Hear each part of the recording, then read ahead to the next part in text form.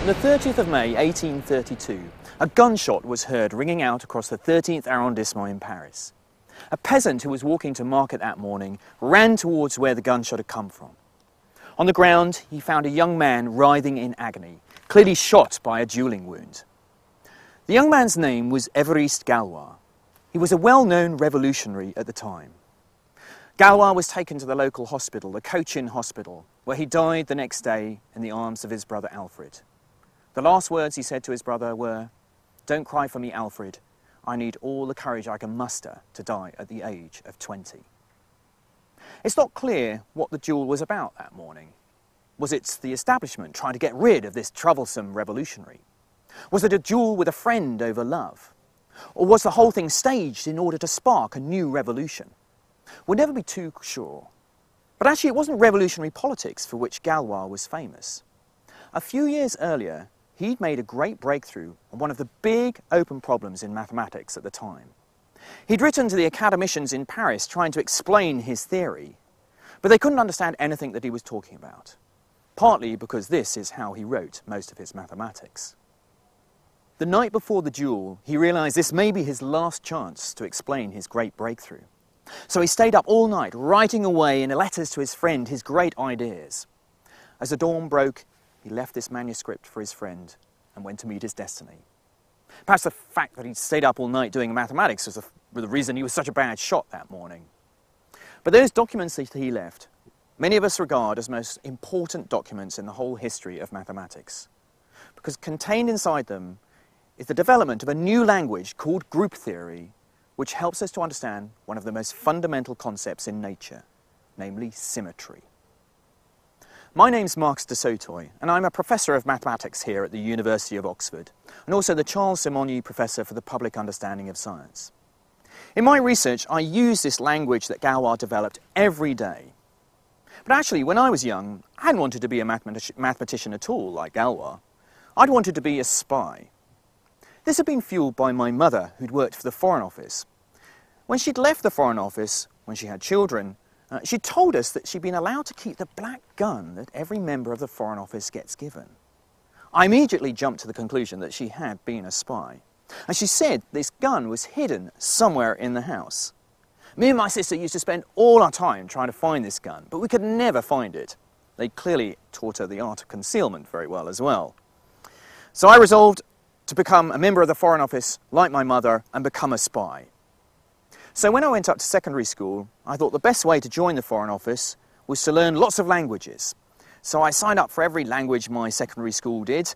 They did French, German, Latin. There was a course on the BBC at the time teaching Russian. I thought, well, that'll be great for a spy. So I got my French teacher to help me with the Russian. But as I started to learn these languages, I got more and more frustrated. There were all these strange spellings which didn't seem to make any sense. Kind of irregular verbs that you just had to learn how they declined. The whole thing was very frustrating. But it was about that time that my mathematics teacher, in the middle of a lesson, suddenly said, "Du Sautoy, I want to see you after the class." I thought I was in trouble.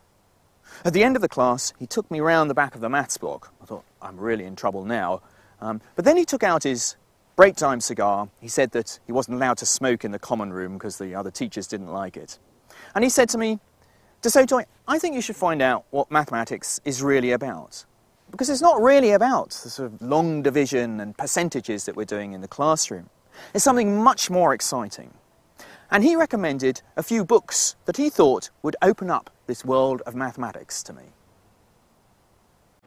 That weekend, my dad and I went up to Oxford, the local academic city to where I lived, armed with that list of books that my teacher had given me. My dad had been told about a shop called Blackwell's, which he thought would be good for looking for these books. But when we arrived, we were a little bit disappointed. It looked very small. But if you've ever been to Blackwell's, it's actually a little bit like Doctor Who's TARDIS. When you go in, it's enormous. Looks small on the outside, enormous on the inside. And we went down into the Norrington room, which is like this Aladdin's cave of science books. And my dad took this list of books and went off to try and find them. And I just wandered around, sort of pulling books off the mathematics shelves, looking inside. And it was extraordinary. It seemed to be this sort of coded language. I really didn't understand a word. But there were undergraduates leaning up against the shelves, reading these maths books like they were novels. So when I went home, I was determined to see whether I could crack this coded language.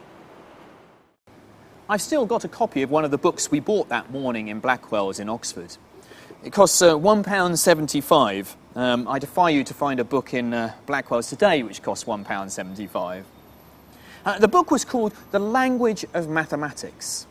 I was very intrigued. I'd never thought of mathematics as a language. Here I was trying to learn all these languages at school, French, German, Latin, and becoming very frustrated because they were so illogical, all these strange irregular verbs. But as I read this book, I began to understand that mathematics is a fantastic language, a language to help you to try and describe the world around us.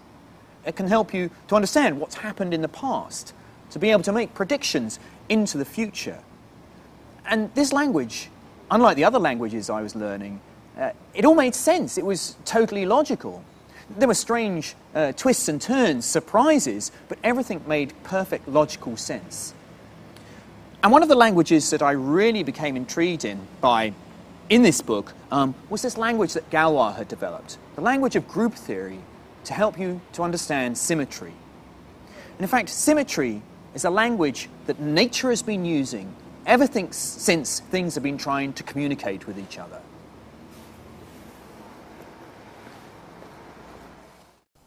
Symmetry is a really important part of the evolutionary language.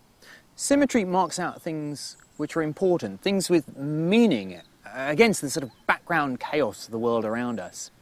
If you're in the jungle and you see something with reflectional symmetry, it's likely to be an animal, and you should take notice of it, because either you could eat it, or it might eat you. In the garden as well, for example, the bumblebee has very bad vision. It can't judge distances, it sees the world in black and white, but what it can pick out are shapes with symmetry, because symmetry is likely to be something which will have sustenance, something which can feed it, something which will keep it going. So it's drawn to symmetry. Symmetry is almost like a billboard saying, come and visit me, I can sustain you. The flower as well actually needs the bee for its propagation, so the more symmetrical a flower, the more likely it is to have bees coming and visiting it. So symmetry is almost like a language of communication between the bee and the flower. And research has been done which shows that the more symmetrical the flower, the sweeter the nectar inside the flower. Humans too, we use symmetry as a way of communicating. If I show you two faces, one which has been made artificially symmetrical, and I ask you to say which one is more beautiful, then most people are drawn to the face with perfect symmetry. Why is that? Well, it's because this symmetry is actually communicating information about how good the genes of this person is.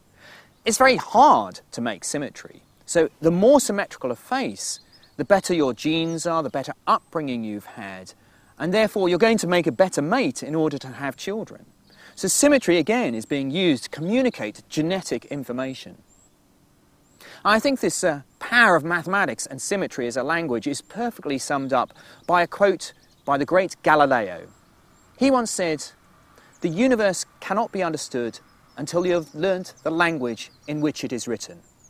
And it is written in mathematical language, and the letters are circles, triangles, and other geometric figures, without which means it is humanly impossible to comprehend a single word."